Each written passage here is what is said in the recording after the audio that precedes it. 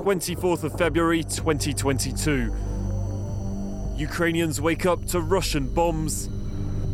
Vladimir Putin has just ordered the army to carry out his so-called special military operation.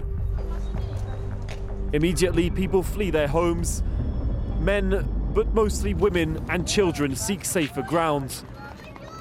And around 8 million of them are believed to have escaped abroad, forcing them to integrate into a new country as they leave behind the life that they were once used to.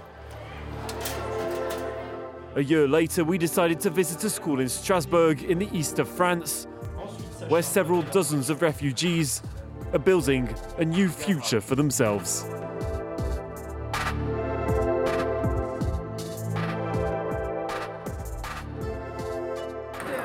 Sometimes. 16-year-old Elisa Vieta had never played ping pong before. A year after arriving at the European School of Strasbourg, her classmates now call her by her nickname Vieta.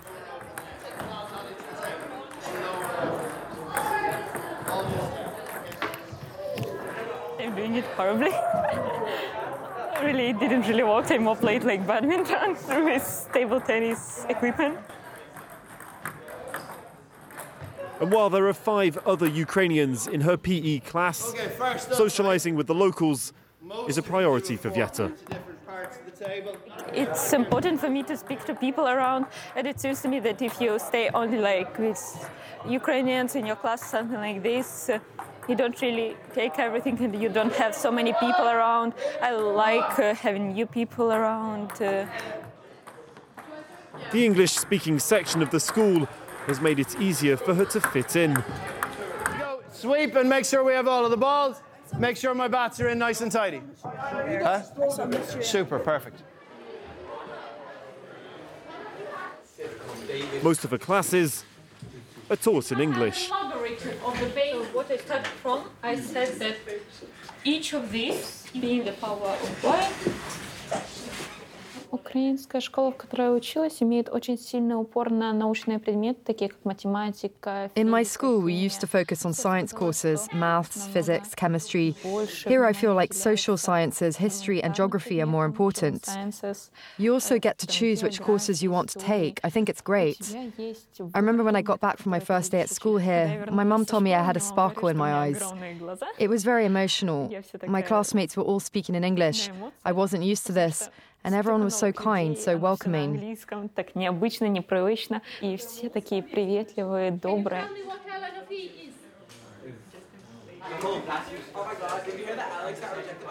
With pupils from over 60 different countries, entry requirements are normally strict.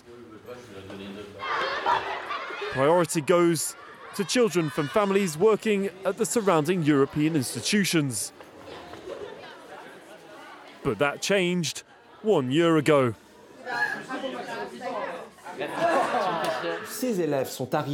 These young Ukrainians arrived at different times, sometimes weeks apart. They're also of different ages. So we were never going to put them all in the same class. Instead, we had to decide on a case-by-case basis. It was a very meticulous process. In all, 38 Ukrainians have been taken in by the school. Nicolas Boré helped to put together a specially adapted welcome package for them. On a créé des outils spécifiques pour ces élèves. We created new learning tools for these pupils. We put together French language books for beginners, exercise books that taught them the basics. How to say please and thank you, a room, a pen. Tout ça, en fait, on l'a construit très rapidement. We had to get it done very quickly. We worked for hours in the evening so that everything would be ready to help them feel at home here. À être dans l'organisation matérielle, pardon. Voilà. Et puis peut-être maternelle et paternelle un peu aussi parfois. Just like Vieta, Kirill had never had a French class before. Ok, ensuite, qu'est-ce qu'on a? Il y a un bureau avec un ordinateur et une lampe. A year on, He's made progress and is determined to continue improving.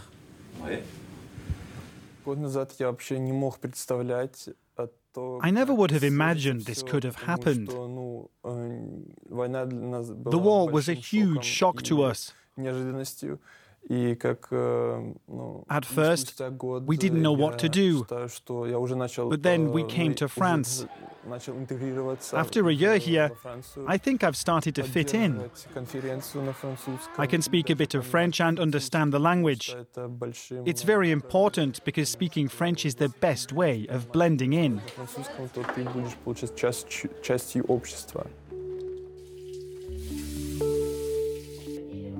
Kirill arrived on the 2nd of March 2022. He came with his mother, his grandmother and his little brother Misha, who wasn't even a year old at the time. At first, they lived with friends before moving into a flat on the outskirts of Strasbourg. On the 24th of February, my husband called me and said, "Get up, the war has started. You need to go to a bunker." He was traveling abroad for work.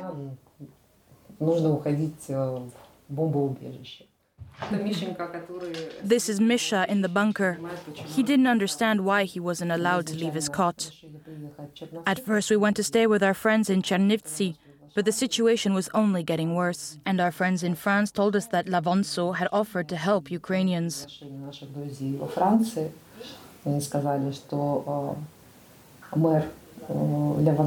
города, где мы сейчас живем, она лично пришла и узнала, чем она может помочь украинцам. This is Carol, feeding Misha in the car. There were so many people escaping by road, it was impossible to stop. I drove for 24 hours straight. I was so tired, but I couldn't stop.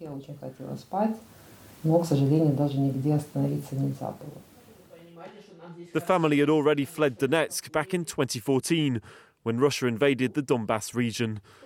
This time, though, they've had to leave the grandparents from the other side of the family back in Donetsk. We never talk about the war with them because in 2014 we had a big argument with some of our family and some of our friends. We don't speak about politics anymore.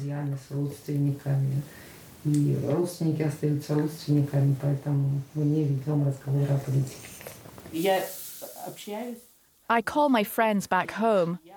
They don't want to tell me what the Russians are doing because it's just too awful. They're killing Ukrainians even though our countries were once friends.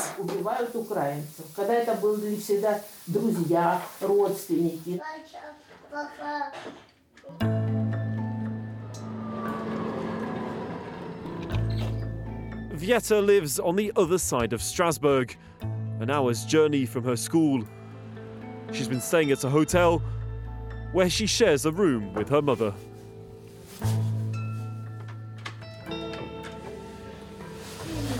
Hello. The room isn't very big. This is where we sleep, sit in our free time. This table is the place where majority of work is taking place.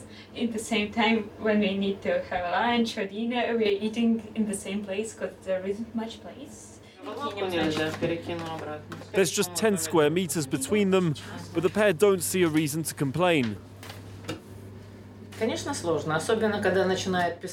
Of course, it isn't easy, especially when we read that there are missiles flying over Kyiv. We wonder whether our flat back home is still standing or whether it's about to be torn apart. It's tough, but if we don't keep smiling and laughing, we'll go crazy.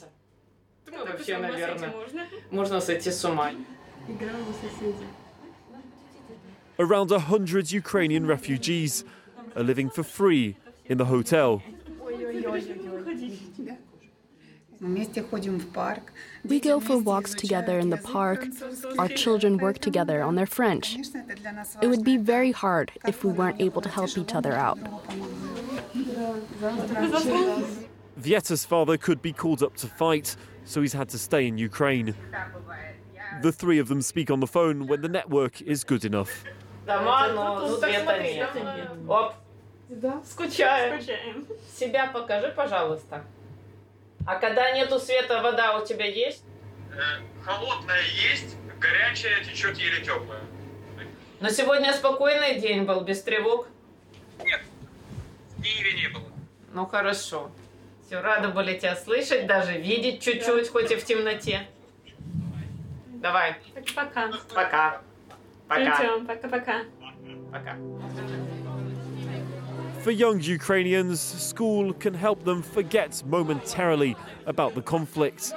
La guerre pour eux, c'est le quotidien, mais au moins. They have to deal with the effects of the war every day. But at least when they're at school, they can enjoy the day, like any other child. The question, however, remains over whether they'll be able to get a diploma in their final year. If you know the answer, you can answer it directly, yes. We're working with the European Union to see what we can provide them with at the end of their studies. A certificate, a document that recognizes their education here, which could perhaps be accepted by universities. We've never faced a situation like this before. The two pupils want to remain optimistic. I'd like to stay in France and work here, in particular in Strasbourg. I really like this city. I'd like to work in a European institution, like in the European Parliament. I know I'll have to study hard for this, but I'm ready to give everything I can. I don't know what my life will be like, but I think that what I'm learning here will allow me to help my country later on. Maybe I can represent Ukraine somewhere, I don't know. I can't predict the future, but I hope it will go as well as possible. A